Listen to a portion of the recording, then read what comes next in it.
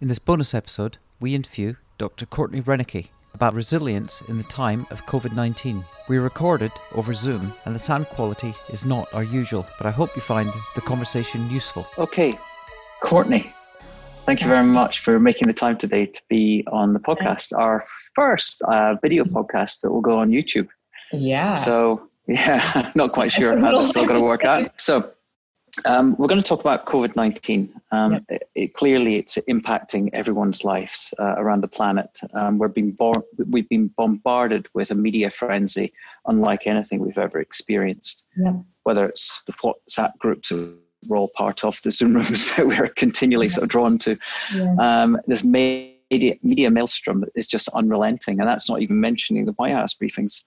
Yes. But besides the pandemic itself, having already claimed a lot of lives, it's the impact on another global pandemic, the mental health pandemic, that I think we're more concerned with. Yes. And while I think the figures are something like over 260 million people are suffering from depression around the world, and I think the US is in this 50, 60 million level, I think The Lancet, I read, had already warned that the mental health effects of COVID-19 could exceed the physical impact that it's having. Right. So after all these weeks of isolation that we're all going through, some of us, more isolated than others, the sales of comfort foods are up, the sales of alcohol are up, the use of cannabis is up. For all the things we're taking refuge in, may have an impact that its impact may have take some time to unravel. So we have to be thinking about our mental well-being, all of us, regardless of where you sit in that spectrum of health and to illness, about looking after ourselves. So we wanted to invite you on to talk about resilience and the steps we can take, given that you were one of our early guests and that you have your own practice. So maybe you could just start, and for people that haven't seen the original podcast, introduce yourself, the work you're doing in New York, and how you're navigating this crisis at the moment, virtually. Yes, thank you. So, as you're saying, Mark, I'm a clinical psychologist, and I have a group practice in the Tribeca neighborhood of New York called Rennicke and Associates, aptly named, and we're a group that really kind of looks at therapy and looks at healing through a lens called the attachment theory, or we're attachment focused group. And what that means maybe is going to be something that's really relevant to our conversation today, because I think the lens that I really want to talk about resiliency through is through a relational community lens. And I certainly can talk more about what that means. Our practice really kind of got its start working a lot with adopted children and families. So that's also kind of a thread of my kind of story. And maybe particularly relevant to today, one thing I just wanted to mention that I was realizing I was kind of getting a bit emotional about in anticipation of this conversation was that my doctoral work was actually on trauma and resiliency following 9/11 in high exposure folks that were in the World Trade Center towers or right around it. And so kind of retracing my, how to think about resiliency really took me back almost 20 years now to those emotions of being, I think at the time I was a 23, 24-year-old graduate student, and what I was experiencing emotionally at the time and kind of what my intellectual journey was under the mentorship of George Bonanno, who's still actually up at Columbia University. He'll be certainly mentioning again. So I just want to say kind of that's maybe a bit of my framework in coming to this, that my kind of entryway as an adult in the city was 9/11. And my entryway to thinking about trauma and resiliency and how do human beings cope with stress was kind of through that lens, and is now kind of been shaped also by my work working with developmental trauma in adoptees and also with adults as well and their families. So maybe that's just to begin with a little bit of kind of the background that I want to bring to the conversation. And I guess maybe as a place to start, I know we've kind of been talking about this in the other chat rooms and Zoom rooms and kind of those friend support groups that we've been participating together. And I think all of those statistics that you're naming are really daunting and really overwhelming. And I guess I want to bring at least some of the lens that we can kind of look at of not just what's happening right now with mental health, but what does epidemiology kind of tell us about what this is going to look like in 2 months from now and 3 months from now and a year from now. And I think this is maybe we're coming back to my doctoral work at Columbia with George Bonanno. I owe him a huge debt of gratitude because when 9/11 happened, he thought very paradoxically from everybody else, which was he didn't think that we were going to see such massive spikes in the rates of mental illness diagnoses. It was going to be very, very clear that there was going to be much, much, much, much higher rates among people who were in the World Trade Center and immediately surrounding the area that actually witnessed and experienced the event firsthand. Mm-hmm. But his whole thing was that our systems are kind of built for this.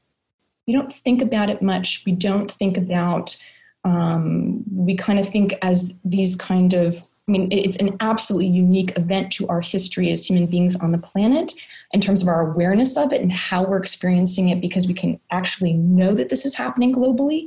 But concerns about illness and death and isolation and how our nervous systems and our emotional systems process this, I guess that the thing I always take from George Bonanno is that we were kind of built for this. And so sometimes what we see acutely is different than what we see over the long term. So maybe that's just kind of the first thing that I maybe want to kind of offer to the conversation. So when you say we're built for this, do you mean in terms of my simplistic explanation and way of understanding what you're saying? Is it the amygdala and our fight and flight reaction that's kicking in, and that's why some people are fighting and others are in flight and they're or trying to escape from it? Absolutely. So maybe it'd be kind of, maybe it's helpful for me. I know it's kind of helpful in conversations I have with our clients to maybe get a little bit more of a baseline of like, what are we going to be talking about if we're talking about, we're built for this, right? Yeah. So you were mentioning fight or flight, but I'd maybe want to extend kind of the spectrum of what we're thinking about. And so that there's a researcher named Stephen Porges who has this kind of theory called the polyvagal theory, which sounds like a mouthful, right? Please don't give me something big to think about when I'm struggling and I'm trying to figure out what to do. But I think that he and his colleague Deb Dana have tried to make this really approachable to understand. How does our nervous system work and how did it evolve? At kind of the earliest phase, what we share as human beings with every other creature on this planet that's sentient is that we start with our nervous system with something called a freeze response, right? When we're in danger, when we're under stress, we have something kind of in our parasympathetic nervous system, which is the part of the nervous system that slows us down, that helps us to survive under stress by freezing. So if you think about deer in the headlights, right? Or animals that quote unquote play dead, like a possum plays dead. These are kind of located in the part of our kind of polyvagal nervous network of nervous system in our dorsal kind of vagal response. What does that mean? How can we make any sense of that? I think if you're going to think about thinking for yourself of the waves of experiences you've had after kind of the COVID-19 pandemic hit and then impacted all of us in terms of self-limiting at home, we can probably think of moments where we felt more despondent, low energy, maybe if not ourselves, have talked to friends who are really struggling to kind of get out of bed, find the resources to do what they normally would do. And so when we're thinking about that, we're thinking like that's somebody who's maybe getting stuck or is maybe spending more time in kind of this dorsal part of their nervous system. I think one of the things that Deb Dana likes to talk about is like, give that for our conversation, kind of to give that some kind of color or experience that kind of makes sense, because dorsal vagal is like, ugh, it doesn't make sense. But to think about, either a geographic place you've traveled to that's really dark or gloomy. Like I'm thinking of sometimes where I went to college up in Ithaca, New York, those winters, the gloom and the ice storm. And I think sometimes my isolation moments as a college student feels like that dorsal place that we all have within us. It's not unique to certain people. We all have it, and we all travel in and out of it. So that's kind of the first block. So that's freeze. Then we get to kind of this other part, which you're talking about in terms of fight or flight, which absolutely the amygdala is involved with it. And how we think the amygdala is involved with it is part of a whole network of how do we as human beings detect fear and stress? We do it out of conscious awareness, right? The term that Stephen Porges gives us as in part of thinking about when do different parts of this polyvagal system get activated is a term called neuroception. And what does neuroception do? It's like why we can start moving away from the snake on the path before we see it. That we have a system that's built for fight, for mobilization, not up in our prefrontal cortex where we can reflect and think, but just helps us to survive. So some kind of indications that your nervous system might be in more of a kind of sympathetic or mobilized moment is feeling that charge of panic. Folks that are saying, I can't sleep through the night. I'm waking up in the middle of the night. I'm having more panic. I'm having more fear. I'm having more terror. My body is literally feeling charged up. Also people, I think, who are feeling kind of the antsiness around, I'm feeling cooped up and I feel like I can't get out. We're in as part of our system that, again, everybody has, which is kind of the sympathetic system, which also is related to fight or flight, right? It's both the dorsal part of our system, the dorsal vagal, and the sympathetic system. They're on all the time. The dorsal system's kind of like, it's like our basic utilities. It keeps things functioning, right? Under stress. It's just ratcheted it up. It's up at 99% at the moment. Exactly. It might be for some people. And our sympathetic system is like our alarm system in our house. It's on, like it's your alarm systems are on, they're installed, but they don't operate until we're under stress, right? Yeah. And the next part, which is kind of where I want to maybe make the conversation relational, and maybe I want to kind of use it as part of the foundation to describe what does relational resiliency look like, is this ventral vagal part of our system, which Stephen Porges calls like our friend part of the system, which is what we understand from attachment literature is that how our bodies get regulated well is from that early interaction between parents and infants, mothers helping babies to feel safe enough when if you're lucky to be in a situation where there was some safety, emotional safety to be had, because what it does is slows down the heart rate, slows down the respiration rate, and makes people feel safe to be engaged. If you think about the simple act of hugging, right, or being close to somebody, things that I think we're all really longing for those of us who are alone during this pandemic, we're searching for that hug, but you have to feel safe with somebody to feel that kind of connection. And what that does to the system is it puts it in a state of open engagement, where we can feel our sadness, our grief, our rage, our terror, can feel the feelings that are actually running through our system during this time. So we've got kind of freeze is our oldest part of the system we share with everybody. Fight or flight we share with all mammals. And this friend part also we share with kind of most sentient mammals. If you think of even like elephants or other kind of, evolved mammals that like, we share these parts of gorillas. Yeah, and gorillas too, right? You think about that bonding between why do elephant mothers or gorilla moms grieve when their or something happens to their babies, right? It's that kind of closeness and connection, and why those babies, how are they regulated? How do they feel close and connected, and how are they able to thrive in the world? It's not just emotional safety like warmth, but it's actually very physiological. Folks that we all travel up and down, like what John Balin calls through interstate travel. We all move up and down through our nervous system through these places, but it's really the quality of our early relationships and later on our friendships, our romantic relationships around us that help us stay in that friend place, that kind of open, engaged place where we can experience everything that we're feeling, right? Because we have to also, it doesn't evolutionarily make sense to really break down in a puddle when you're in fight and flight. It doesn't make evolutionary sense that if you're stuck in a freeze moment right now, if you're struggling to get out of bed, to be raging, right? Because it doesn't evolutionarily make sense. So we want to think about our nervous system spans and goes back and forth between these kind of there's more kind of states. There's also calm and play. There's a couple others, but just for the conversation today, I think those are the three main ones for us to think about.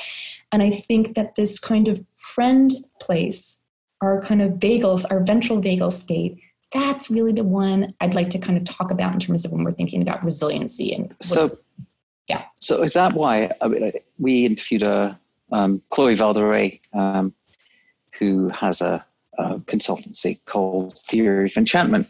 Yeah. And she made the observation that while we are spatially distant, physically separated from people close to us, we're actually more socially connected than we've been probably before. And why maybe so many people are gravitating towards these Zoom-like experiences where they're coming together in this friend state that you're talking about. Is that a fair assessment? I think that the longing for it, I think this situation is going to activate all of our systems to seek out attachment figures. Who helps us to get into that place of felt sense of safety. I think probably in these different Zoom chats, and you could probably also experience it yourself, some work out really well where you can drop into that open engagement and others don't. Some might actually up you into kind of fight or flight. Some might drag you into kind of that freeze state. But I think at best, really what she's saying is that we are always social creatures. Yeah. That is always there. The pandemic, I think, reveals it, lays it bare for us, but we are always longing for connection. We are wired for it. We operate best in social communities and connections. So I think it lays it bare. That longing is always there, I feel. Yeah. So you've on your website, you've put up a lot of resources that people can tap into. Yeah. And you're obviously maintaining your business with your team of therapists and the clients and patients you already have. Yeah. What advice can you share that might be useful for people who might be struggling in these different states that you're talking about? Sure. Just any practical advice, steps people can take. Well, maybe one more step before we get to kind of practical advice is maybe, again, I would just say, I think I'm mentioning these because I think the advice really depends on who I'm speaking to, what nervous system I'm speaking to. Yeah. Right? And I think this is why I was saying when I kind of started with this concept that really, again, my old doctoral advisor really drilled into me, that we're built for these stressful events. It's not that they don't impact us, they don't existentially change us, but we're built for them in the sense that our nervous systems are built for them and we are adaptable to what our environment is. I think what this is also bringing out is what are the disparities of experiences that people have had in their lives. If you're born into a family where there's a lot of chaos and violence, where your nervous system is going to be, how it adapts, and why it might be getting more stuck in freeze or fight or flight is adaptable to that set of circumstances, right? If you're born in a country where there was predominantly a lot of political chaos and violence, also I think that there's been people who've been saying, I actually feel really fine and I'm actually really thriving. And I think that there's this sense of like, this feels kind of familiar to me. This is similar either to my family of origin or to the country I came from, right? So I think I also want to get us out of the idea of that, like, it's that our nervous systems adapt to kind of how we got wired, our genetics, and the environment that we're in. And so that's really how that's maybe how I would really encourage people to not be despairing about, well, it's bad to be stuck in freeze or it's bad to be stuck in fight or flight. It's just kind of how your nervous system adapted. And really where we want our nervous systems to go is this idea of kind of be flexible, to be moving in and out of these states, not to just avoid them because we're all going to get into them. I think this brings up, there's the pandemic itself and there's the self-living at home, but then there's all the other things that are going on for people, be it concerns about elderly parents or friends or neighbors, other illnesses or concerns. I know we're just talking about a friend of a friend who's doing cancer treatments, right? So all of this is now going on. So the question is, what's our definition of resiliency, holding the idea that we've got these adaptive systems?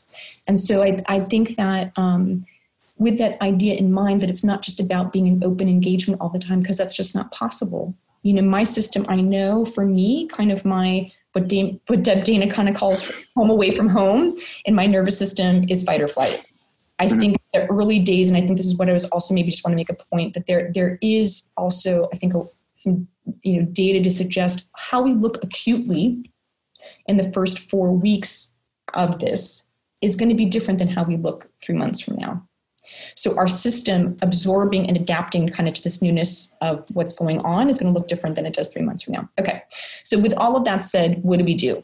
Like, what do we do? And I think this is where what's really interesting, looking at what's getting posted around kind of, I hope kind of both in the resources that we're trying to offer and also the dialogue we're trying to kind of be in with other groups and healers and therapists and musicians and artists and people is not verbal so much. If you're thinking, for example, if you think about how do I get out of a freeze state when I'm feeling really low energy and really feeling like I am alone and I'm lost in the world and I'm feeling disconnected, I'm feeling underwater, right? If we really slow down and try to really find a moment, and I would encourage people who are listening to kind of just try to conjure up a moment that they've had in their own lives where they might be feeling this way. It's not words or stories or things. It starts to be really at like the really granular level of concrete things in terms of textures and tones and music and art. So if we think about what bypasses our nervous system to get it moving, in that sense, we want to get it upregulated. We want it to come up through the nervous system. We want to get it kind of going, want it to move a little bit into fight or flight, want to activate it. I would think about, breath. There's a lot of just thinking about regulating how are you breathing and trying to just to be aware of your surroundings, getting out of numbness and dissociation. So bring your body back into the room. So it might be breath work, meaning just breathing, trying to breathe not deeply or more slowly, but just tracking your breath along with some grounding and awareness of what is the textures of the bed that you're in? What's the temperature? Bringing yourself into bodily awareness with reality, bringing yourself back into the room, back into the moment. I think that the things that tend to bypass this again are not verbal things. Sometimes music can be a way of like matching your feeling. Can you, if you're there with your phone, instead of watching something to tune out, can you find a song, something that can express what is the place that you are in? The tricky part of being in a freeze state is that you feel unreachable and you're likely the person who's not on those Zoom calls with friends. Right? So maybe you're a person who's listening to this alone and feels like, you might be on the Zoom calls in bed, but not with video on. That's right. I mean, I've found in a lot of these calls that I've been on, a lot of people won't be putting the videos on for whatever reason. Well, that might be, I think that's a really good guess. Mm. You know, I think it's like the people, like if I think about our group and like who I'm just checking with my staff and we're all moving, we're all in this too. We're all moving in and out of these states. And so I think when we're checking in on each other, we're starting to get nervous about the people that we're not hearing from or the one word answers. Right. And I think, again, this is where I think people who are in those states, I would want to invite them to not move into a shame state about being in freeze. It's just what your body knew. It's just what it does when it's under stress. There's absolutely, I truly believe in whatever years or wisdom I have on this planet, it's there for a good reason.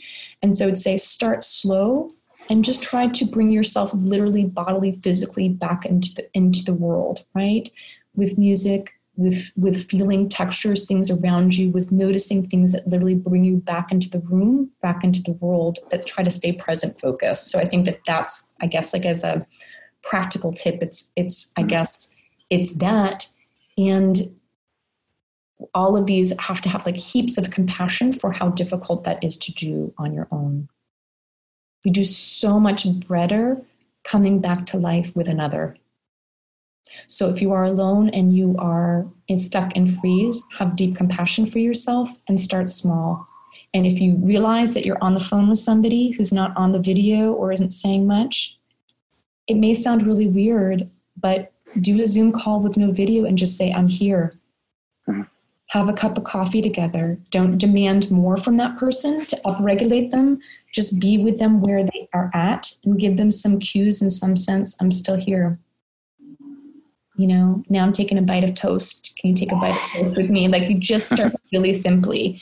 I think so I think that there's grounding, there's getting just oriented with really present, focused reality, textures, tones, things that aren't so verbal, because we just don't have any access to that. It's a very kind of old primitive state in the brain. Yeah. Okay. This is very good advice. So, yeah. Okay. All right. That's like maybe speaking to our dorsal folks, or like for me, that state is like Ithaca for me, Ithaca, New York. So next maybe fight or flight, maybe for me, when I think about when I had to do my polyvagal ladder in my workshop with Deb Dana, I kind of put New York City there, and New York City really I consider home, but internally is also kind of my home away from home. Even just, I'm not in New York City currently. I think personally, I'm finding a lot of mismatch with being so far outside the city in a place geographically in the south of the US where things aren't as impactful, and there's less of a sense of in the community, no one's able to kind of match what I'm feeling and what I know is going on with friends and people in the room. But anyway, so that's just my little shorthand for like my New York City place inside, the kind of high energy, high intensity, high electricity, fight or flight. I was even, in a certain way, in many ways, creating the resource page was totally from my New York City place in my nervous system. Let's do something. And it was with this kind of good relational intention of like, let's set up something that's about giving and receiving and being at different places, and something that was communal and creating dialogue, and all those things are true. But I think it came from this place of like, let's act. Yeah. I think that different from dorsal, that's really about kind of waking up gently. I think when we're talking about fight or flight, modes of energy, I think then again, we're not talking about verbally dominated ways to help people out. I think when people are really in panic states, when they're waking up in the middle of the night, we really don't have access to a lot of words and logic at that point. Daniel Siegel famously kind of talks about, and it's maybe a little more helpful that we're on video, if this is the brain, and this is the brain stem, and this is the amygdala, and this is the prefrontal cortex, like we're sitting like this, that when we're in fight or flight, our lid is flipped, meaning we're like in that place, that amygdala place, dominated place that like is in our neuroception, threat detection, let's mobilize, let's act. So again, it might be in a different way, very consciously coming again back to the body, and how do you downregulate yourself? So instead of kind of using maybe breath work, yoga, physical exercise, music to upregulate, now we're wanting to think about things that are in a very conscious way help to slow us down. I know for me, and it's very new practice, but I think for me, this is kind of where I have to come back to some kind of both meditation practice, but I have to say, to be candid, if I wasn't finding some way to physically move, and I've been doing it in the room that I'm working from. I think as a lot of people have been doing the working and exercising like literally within 3 feet of each other. I think some of that is like getting some energy discharge. We know that also exercise has really good effects for discharge, in increasing kind of our endorphins. We know it's got really good physical impact for me. That's how my anxiety is getting regulated, through some exercise and meditation, kind of the combination of the two. And that also sometimes like having like little dance parties in my room, because again, having music that's a little bit matching where I'm at, that's attuning to where I am, that nobody's there to say, yeah, everyone's really amped up and really freaked out and scared today. But there's something about like music or dance music or something, house music, that like helps match a certain feeling. And there's something about that just goes, okay, yeah, this is where my body is at, just kind of just feeling it, acknowledging it, and then thinking about ways to then move it down. So that's like, if there's like the exercise or dancing or kind of listening to higher energy music is up here, there's something that once it's attuned to, then I can slow down. I tend to kind of, for myself, just personally, do some kind of physical movement first, and then I can meditate. And then I can use breath of just coming back to just a regular, even kind of not trying to like force it, any kind of like, I know that for some people, holding breath and working with breath is also a very deliberate way, like meaning counting your breath of inhaling to 5, exhaling for 5, is another way that potentially helps to downregulate. That doesn't work for me, but I find that kind of, again, some kind of breath and body work is another way to downregulate your system. Yeah. It's going to be interesting. Yeah. If people are doing this, and I've spoken to quite a few friends that are doing, as you say, an exercise regime while they're doing it at their standing desks they've assembled in their house. Yes. When people go back to work and they're being told, what are you doing getting down the floor doing these press-ups or squats in the middle of the office? Because it's parts of what might change. Who knows after all of it is. Because I think it could have a radical impact on work and office life. Right. And I just maybe want to add, I mean, I think that's what you're saying, Mark, is making me think again about me trying to also think about resiliency here and thinking about it relationally. Because I think as I'm talking, I'm very aware that those are kind of like the old kind of frames of mind of just thinking about it individually. And I think that it is important to be thinking of those way. But I would also say to both those states and thinking about what one might want to do, I do think this is where, when I was saying, even being on the phone with no video with somebody and having an intention to connect is really important. And the same thing, there's something about, there's like a little, kind of counter on the meditation app I use that shows you how many people are meditating with you. And I think there is something about leaning into the community experience, or even just when people are cueing me in to remember, there's so many other people at home right now doing this too, because I think that that's the thing that starts to tap into that open, engaged part of me, to think about the larger world, to think about the larger community of people and what we're all trying to go through, which is, in a sense, I don't know if being confronted with our mortality in one way or the other. What's your meditation app? I think it's just called like Meditation Timer. I'll have to find it for you so you can maybe find it. Wait a minute. Is it Insight Timer? Insight Timer, yes. Instant Timer. Yeah, I know the one you mean. Yeah, it's lovely. It's very, very simple. But you're not on with a lot of other people, but you can see at the end, I was meditating with X number of people today. And I try to hold that in mind. And I also try to hold it in mind as a little baby Buddhist, burgeoning kind of new Buddhist. I'm trying to go to the classes from my meditation center online. And the instructor is always saying, remember, there's so many of you at home right now watching this too. You're here like having this experience with me, just one-on-one with this screen, but there's so many other people having this experience too. And I think, why is that important? Again, if we're thinking about how it might prime us both to what are the places where we feel more connected? What are the places where we feel our community? Because what we know, what we're starting to kind of see as it relates to resiliency kind of research, is that their community cohesion is something that is protective, potentially, even in things that, even in situations like 9/11, in situations like the kind of the double, triple whammies, depending on which stressors you're trying to identify, the financial crisis back in 2008 and then Hurricane Sandy, when you're kind of looking at, this goes back to George Bonanno's lab and his work, when you're looking at what defines resiliency, and they would also define it as like some flexibility, being able to express and be able to move in and out of these states, right? Versus like emotional rigidity would be getting kind of stuck in these states. Some of it is community cohesion. I mean, I think some of the things that we've been talking about in our friend chats have been these very powerful moments where we've been feeling so moved by how people have been showing up for each other. Mm-hmm. And what does that do to signal to people that you're here? There's other people here, that even if you're alone in your apartment, other people are looking out for you. It kind of challenges a certain assumption of like that I'm alone in the world. And there could be very good reasons why certain people feel that more than others. But I think this is a time to be thinking of, getting away from the idea of like the rugged individual, and it's just going to be about how we pick ourselves up by the bootstraps. I don't think that was ever true. I think that that's a way to protect ourselves against how vulnerable we really are in the world.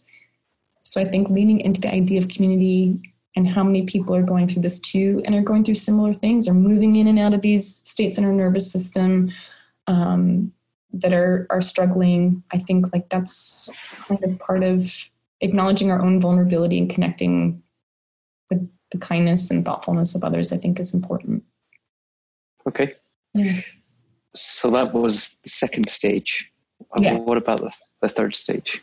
The open and engaged stage. I mean, I think this is kind of where if you kind of find yourself with kind of in that kind of ventral vagal state, right? Feeling open and engaged. I mean, I think this is really where, how can we expand it? I think kind of once you're there, I know that there's people who are really trying to, through this different stress, if they're finding themselves in a place of calm and they want to intensify it, and they're feeling like they're able to access their emotions. Because again, that state is like feeling safe to feel your feelings. So this is, I think, where people are doing art. I know that there's friends of mine who have gone on to do other things in their life, but are going back to drawing and singing and songwriting or journaling or just being with a friend. And instead of kind of giving the nice answer about like, oh, this is what I'm doing with my time, or these are the languages I'm learning, just having a good cry or there's a good kind of rage or venting session. I mean, I think there's a lot of beautiful things going on, but I think this time is also laying bare the inequities in our world. And so I think being in that open, engaged state just means, how can I expand it? How can I be there? And also, again, have a lot of tenderness to know I'm going to be moving back in and out of those other states too. And that my resiliency is not the avoidance of those feelings or avoidance of those states. It's just riding the waves back up to kind of an open engagement where I can, in that place, feel my feelings. And if I'm really lucky, make sense of how I'm feeling with another person. It could be joy and excitement about creativity. And again, it could be these other states too, but it's kind of, that's really where we want to stay. We want to expand. We want to think about that is a state where our lids are on, our heart is open. We feel kind of most like ourselves, and we can really be who we are. We can kind of stand in the light and know I can say anything to this Zoom chat group that I'm on. Like, I'm having a really hard day. You know, I was on a call last night with some friends. I don't have children myself, but who all have children, and a couple of them were just saying, I'm really struggling.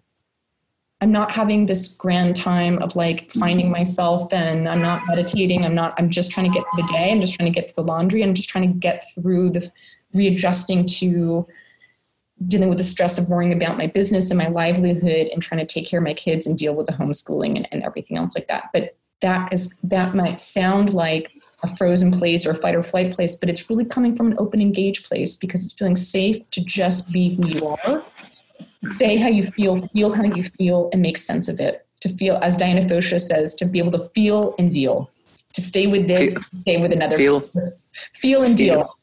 Feel and deal, right?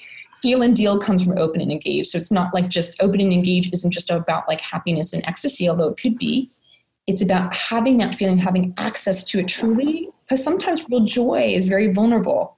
Like if you're in a place where this is a time where it's giving you a break and you're really realizing some things about yourself that you're grieving for a former self, you're excited about something new, you're making some transitions, but to really share that with someone else still takes safety and takes internal safety in your nervous system. But so if you're there, it's just giving yourself permission to stay there, to deepen it, to expand it, stay with that person, take the chance, say a little more, make sense of it, feel it, go through it. That's what I would say. Feel and deal.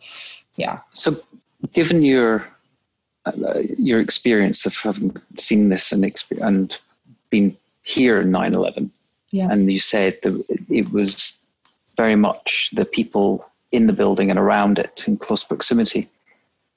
What's your sense of when we talk about the new normal and the return to normalcy? I mean, what do you feel is going to happen?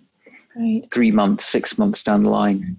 Right. I mean, I think where this is really different, and I think what probably goes on a broken record about this, is that in a way, the trauma or the stressor for those of us who are not on the front lines, and I want to be really clear, I'm not a frontline worker, so I'm not a medical professional in a hospital. I'm not a grocery store clerk. I'm not a delivery person, and all of the incredible other people who are on the front line, who I would consider to be maybe comparable to those high exposure folks that were in the World Trade Center, right?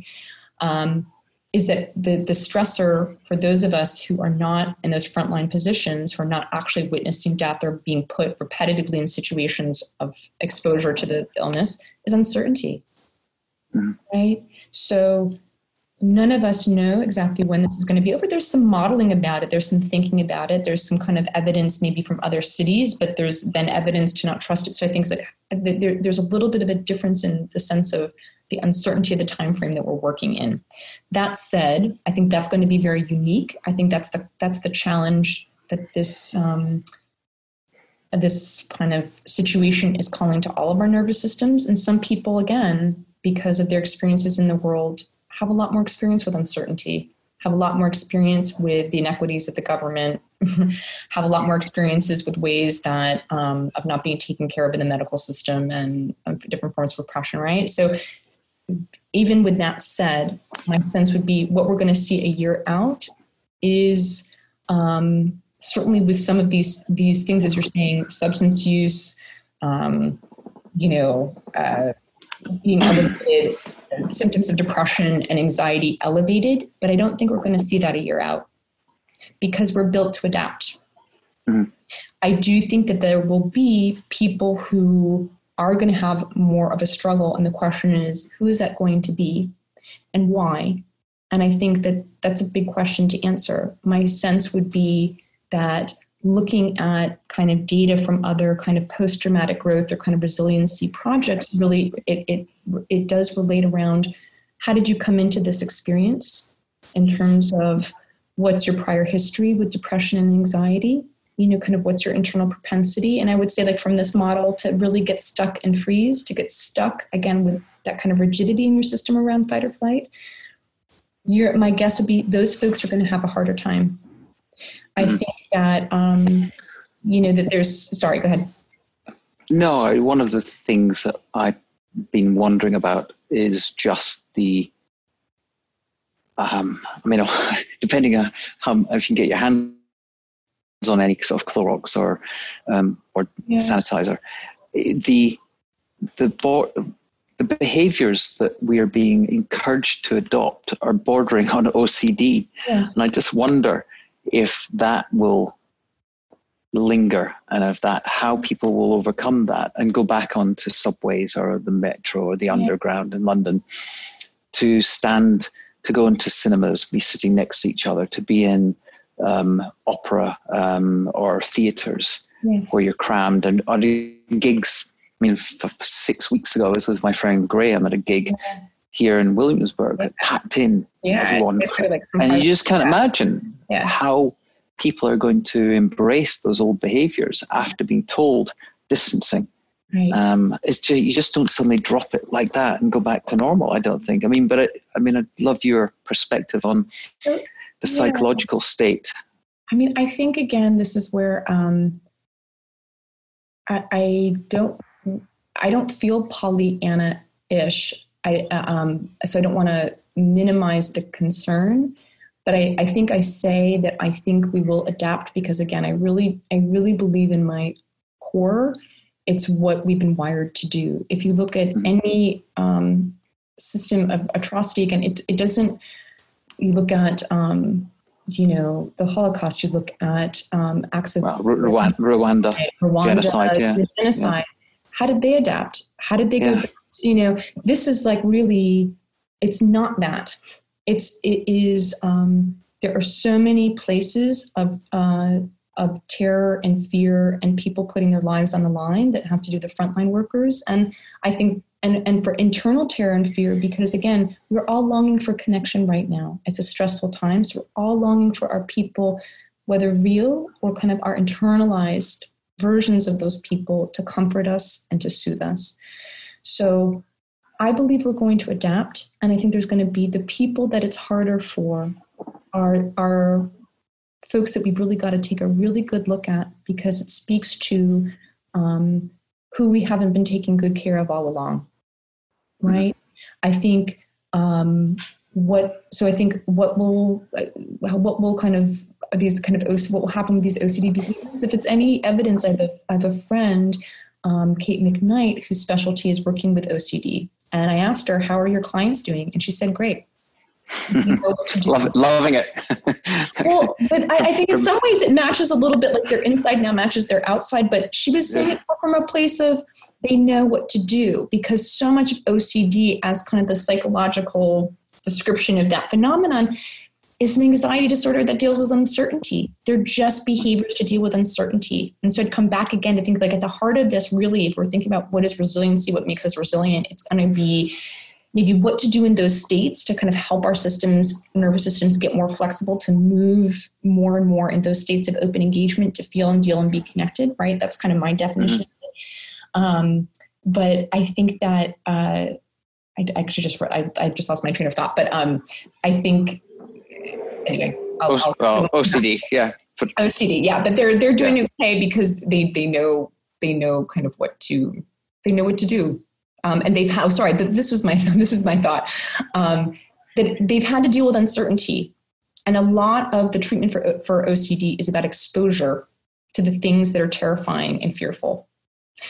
Mm-hmm. There could be potentially coming out of this, if we're having to deal with the uncertainty of who's going to make me sick, how long is this going to last, that our tolerance for uncertainty grows during this time, potentially. How does it grow? I think you have to be in that kind of more open, engaged, ventral vagal place to be able to confront, I think, again, like, this is just, again, my personal bias, I think what different religions and faiths, and certainly the Buddhists do, confront death and uncertainty. Mm-hmm. We're all going to die. That's when and how is the biggest uncertainties and mysteries of life, but really there's echoes of this, and I think there's echoes of it in there's a body of thinking called terror management theory in psychology. And so a lot of, I was reading some articles looking at essentially terror management theory is the idea that so much of our anxiety and our behaviors in life are all around our unconscious management of the human capacity to know we are going to die. And that it rules our decision-making, not in our conscious thinking, like, who am I going to vote for? What am I going to do? Am I going to eat healthy? That's like a conscious thought, like, I'm going to eat healthy, so I'm going to live longer. The unconscious part is knowing we have no control. We're just the same as the animals and the plant life, and we're all part of the circle of life. It's completely overwhelming and horrifying to sit with that. But I think that there's something about whether it's OCD is a very specific kind of psychological phenomena, or just being human. There's something about engaging with that uncertainty, mortality being the biggest one of them, that I think building up our capacity to engage with it in a healthy way, in a productive way, might lead to less need to do big shares of power or acts of violence. I think if we're really understanding we're all going to die, it changes maybe bigger kind of power grabs for we take these resources or we keep these people oppressed. So, that's my very idealistic, maybe it's a little intellectual, but it's also my hope for myself as trying to stay in this experience and not be above it. And also kind of watching for myself as a helper and watching the helpers around us, again, with that instinct to want to help, to be above the worry versus in it.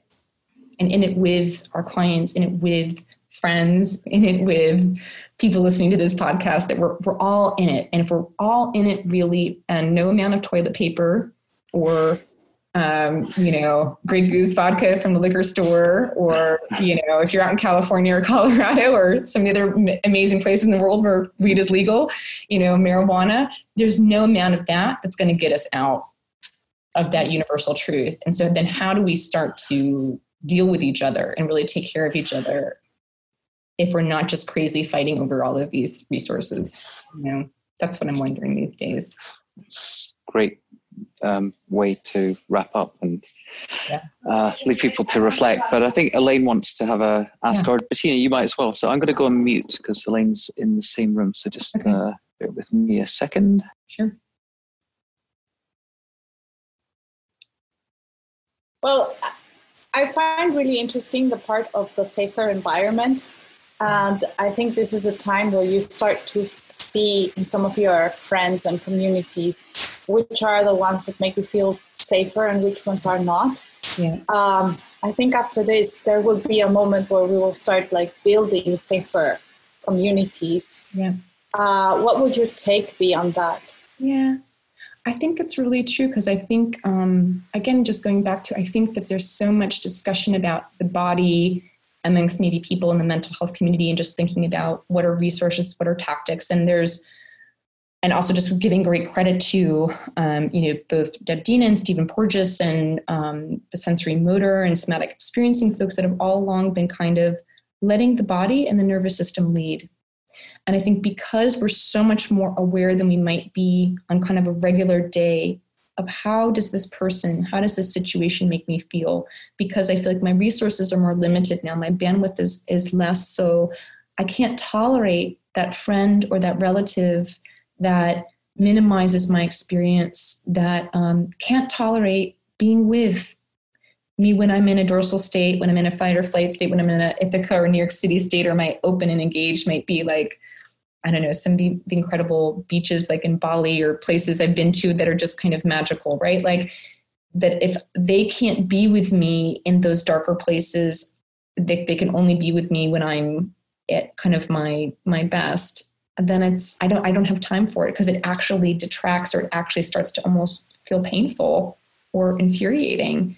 So I think that this is maybe a moment that maybe people are doing a little bit of culling of both what are activities and situations and roles and jobs that I just realize I don't have the time and bandwidth for, but certainly people too, who really makes me feel like I can just say and be who I am in whatever moment that I am. That I think that those people are really so precious and rare.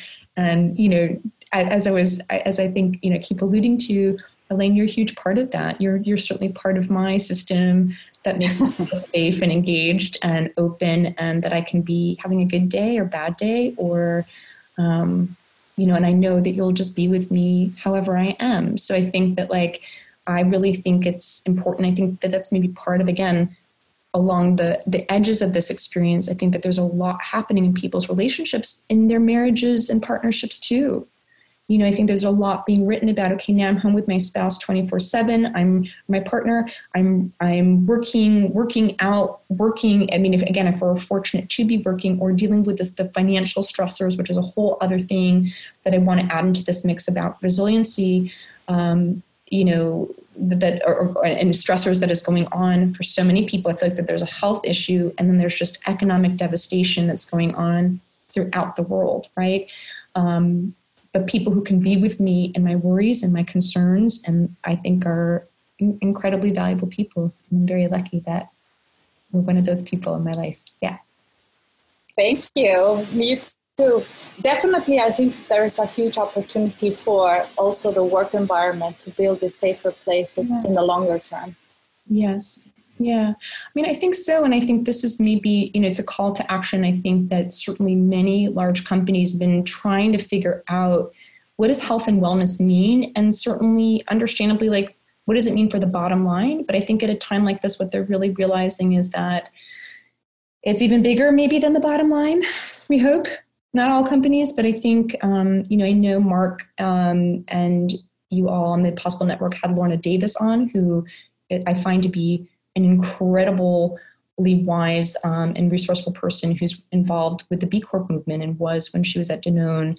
And the B Corp, which I didn't know about prior to meeting Lorna, is an organization that helps industries organize for the greater good.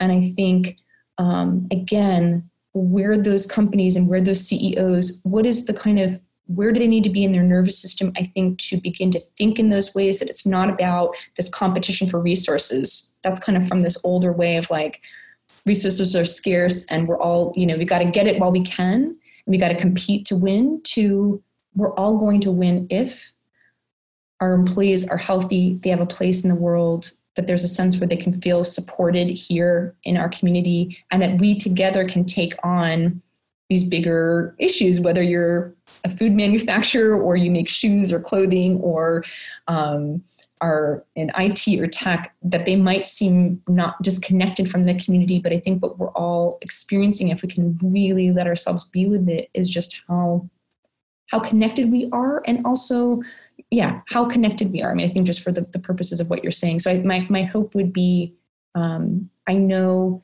it's the intention of our resource page for our group that it's a conversation. I mean, first and foremost, it was a way for our group to have more connections with each other. It's both my kind of fight or flight New York City nervous system project, but then it's also for our group to have a common project to be working on. And also so that I have another friend, a really lovely, one of my other my other safe, open, engaged person is my really dear friend, Elena, who runs a marketing group out of Athens and London. And so she's helping us with our social media. So it's this way to be connected, and it's a way for us to engage in conversations and look at all these other healers and therapists and look at what they're doing.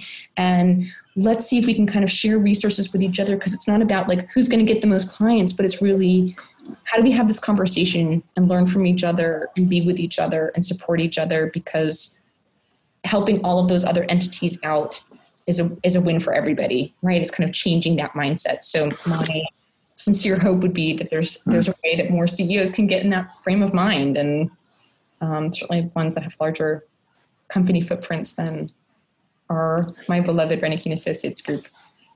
And if people want to read your resources, check it out, where do they find it?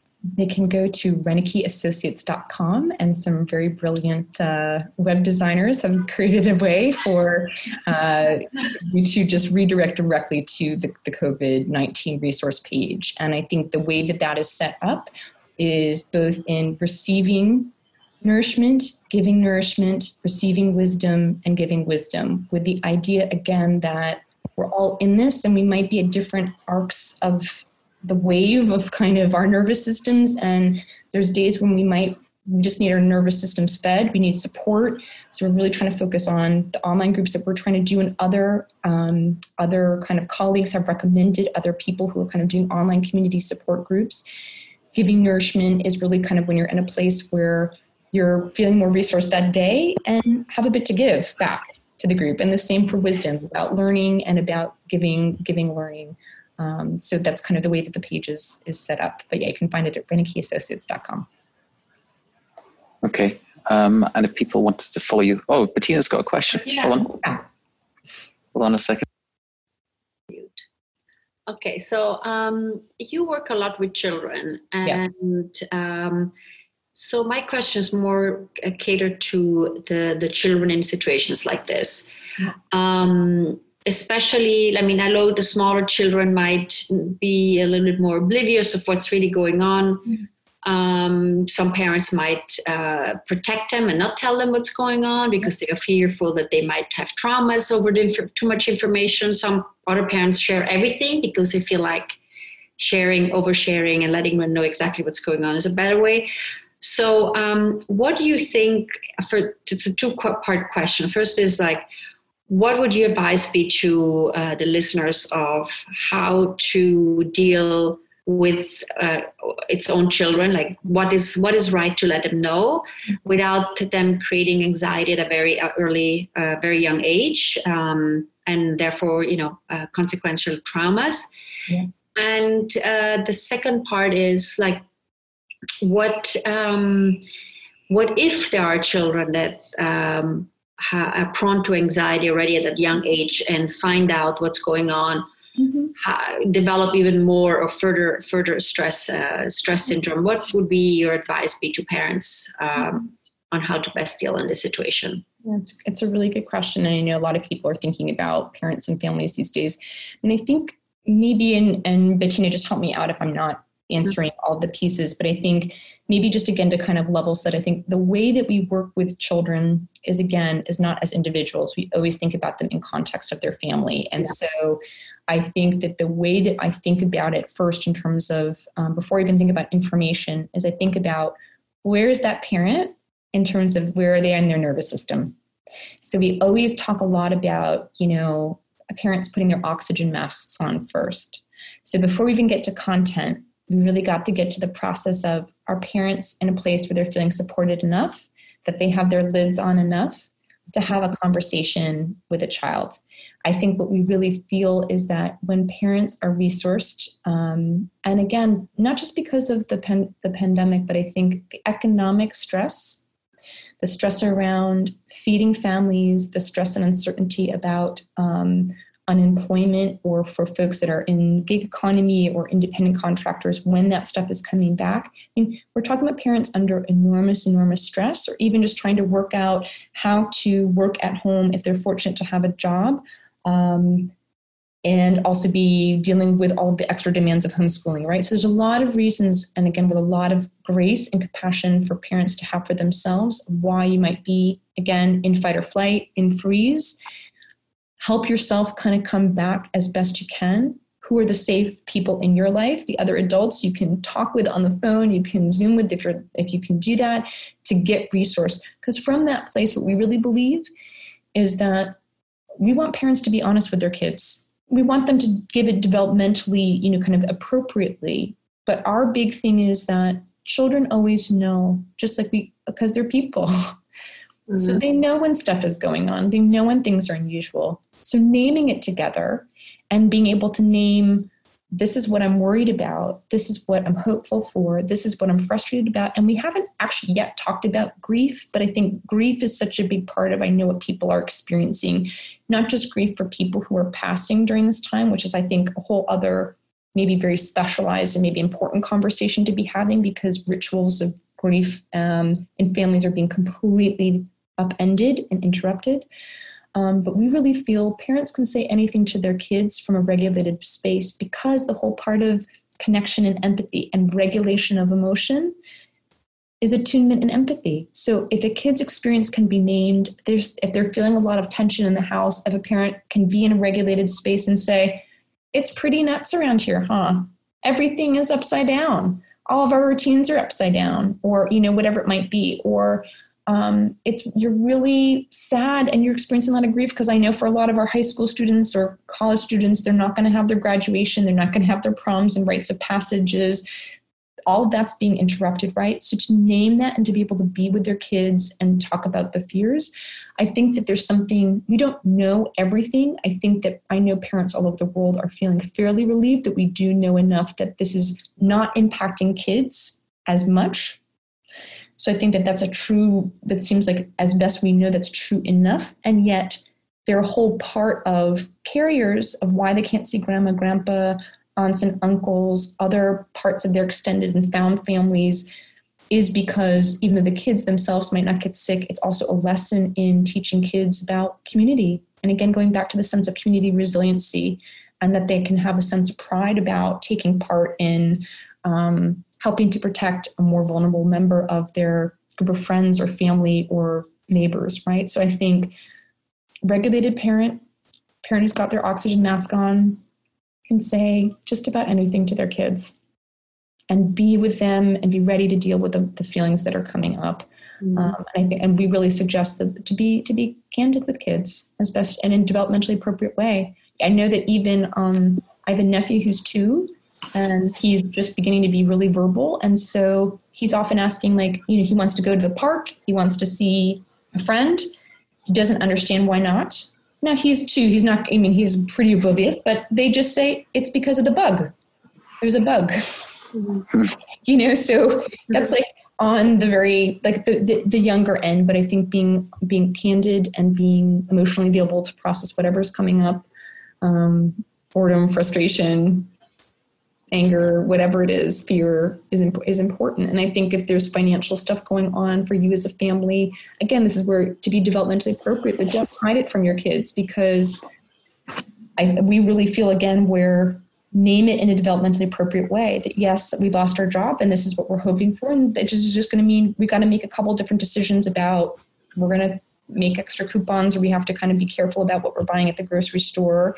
And you can be helpful in the family. And this is how it's my job to look for jobs, and it's my job to get, funding from the government or the different relief that's starting to come through. And your job is just to help me try to help the family understand that this is some of the things that are going to have to be different, and that it's scary, and to be with those feelings as they emerge. So I don't know if that answers those different parts of it. Yeah, no, it definitely does. The part two of my question, I'm not sure if we have time to get into this, was really, what about the flip side? If you don't have a family that is understanding and has the oxygen mask on, members, and you are part of as a child in a family where there's a lot of stress, a lot of uncertainty, and a lot of worry and a lot of anger as a consequence. And with anger comes abuse. Yep. And like, what do you do? Like, how do you protect? How does the government or social services, or how does the school protect these children? Because now they don't go to school. So where are they getting their safety net from? Thank you for naming this. We know, I mean, here's the reality. We know that there are hotlines up not only for child abuse, but also domestic violence we know is going to be rising during this time. We have a lot of stressed out people in close quarters. I think every single child therapist that I am speaking to is very, very scared to terrified about what's happening in many, many homes across the world right now. I wish I had an easy answer to it, and I don't. I know that there are very dedicated people on hotlines that are still taking calls. As at least when we put them up, the ones that are on our site under the kind of the protection part of our resource page are there both for child abuse and for domestic violence. There's also a special domestic violence number there for folks that are in the LGBTQ community.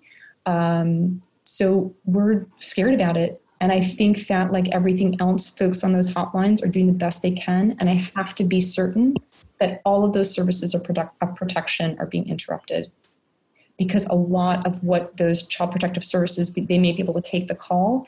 I'm not entirely sure. It's something that I want to continue to check in with. I don't know what's happening in terms of in-home visits for safety.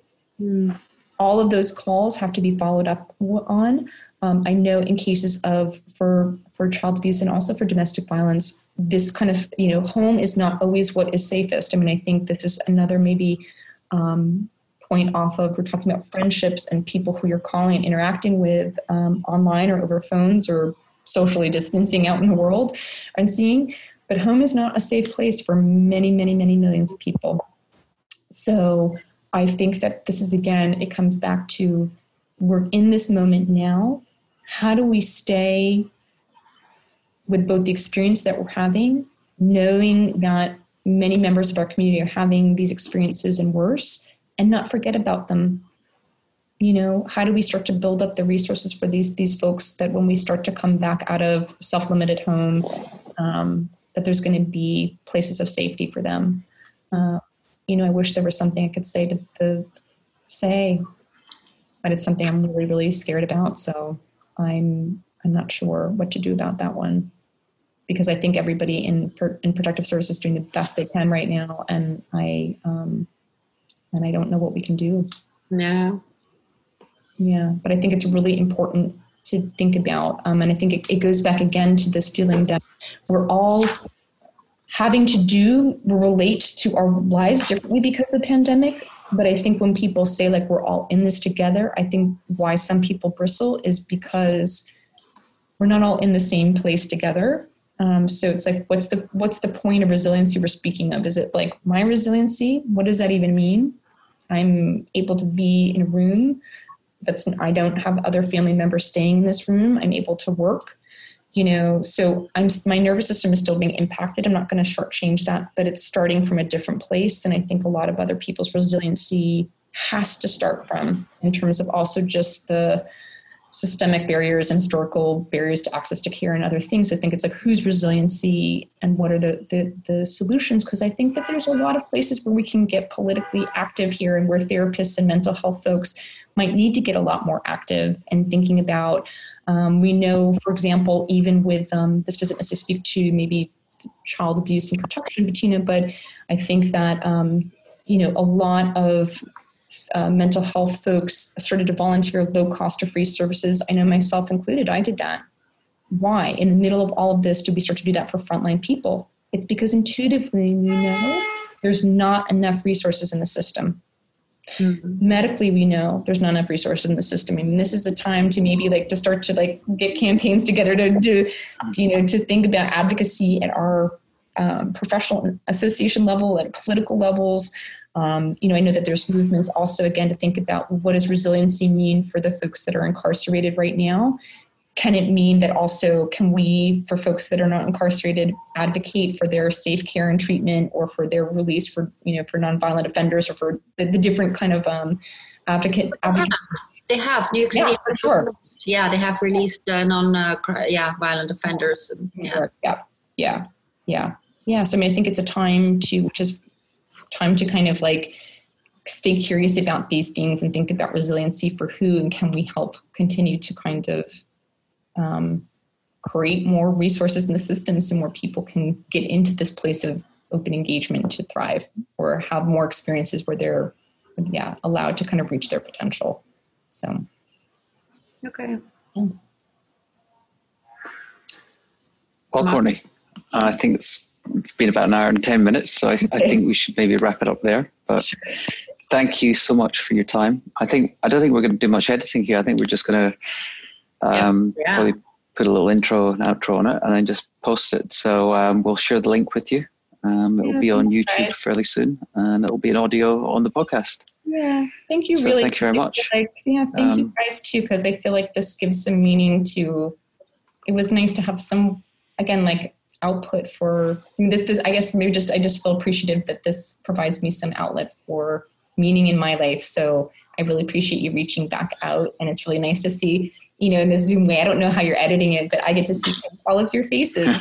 It feels very, again, not individually centered. It feels very like a communal effort. And so I can't wait till we're all in the same room together again. But thank you guys so much for taking time on Easter Sunday to listen to me blather on. Thank you.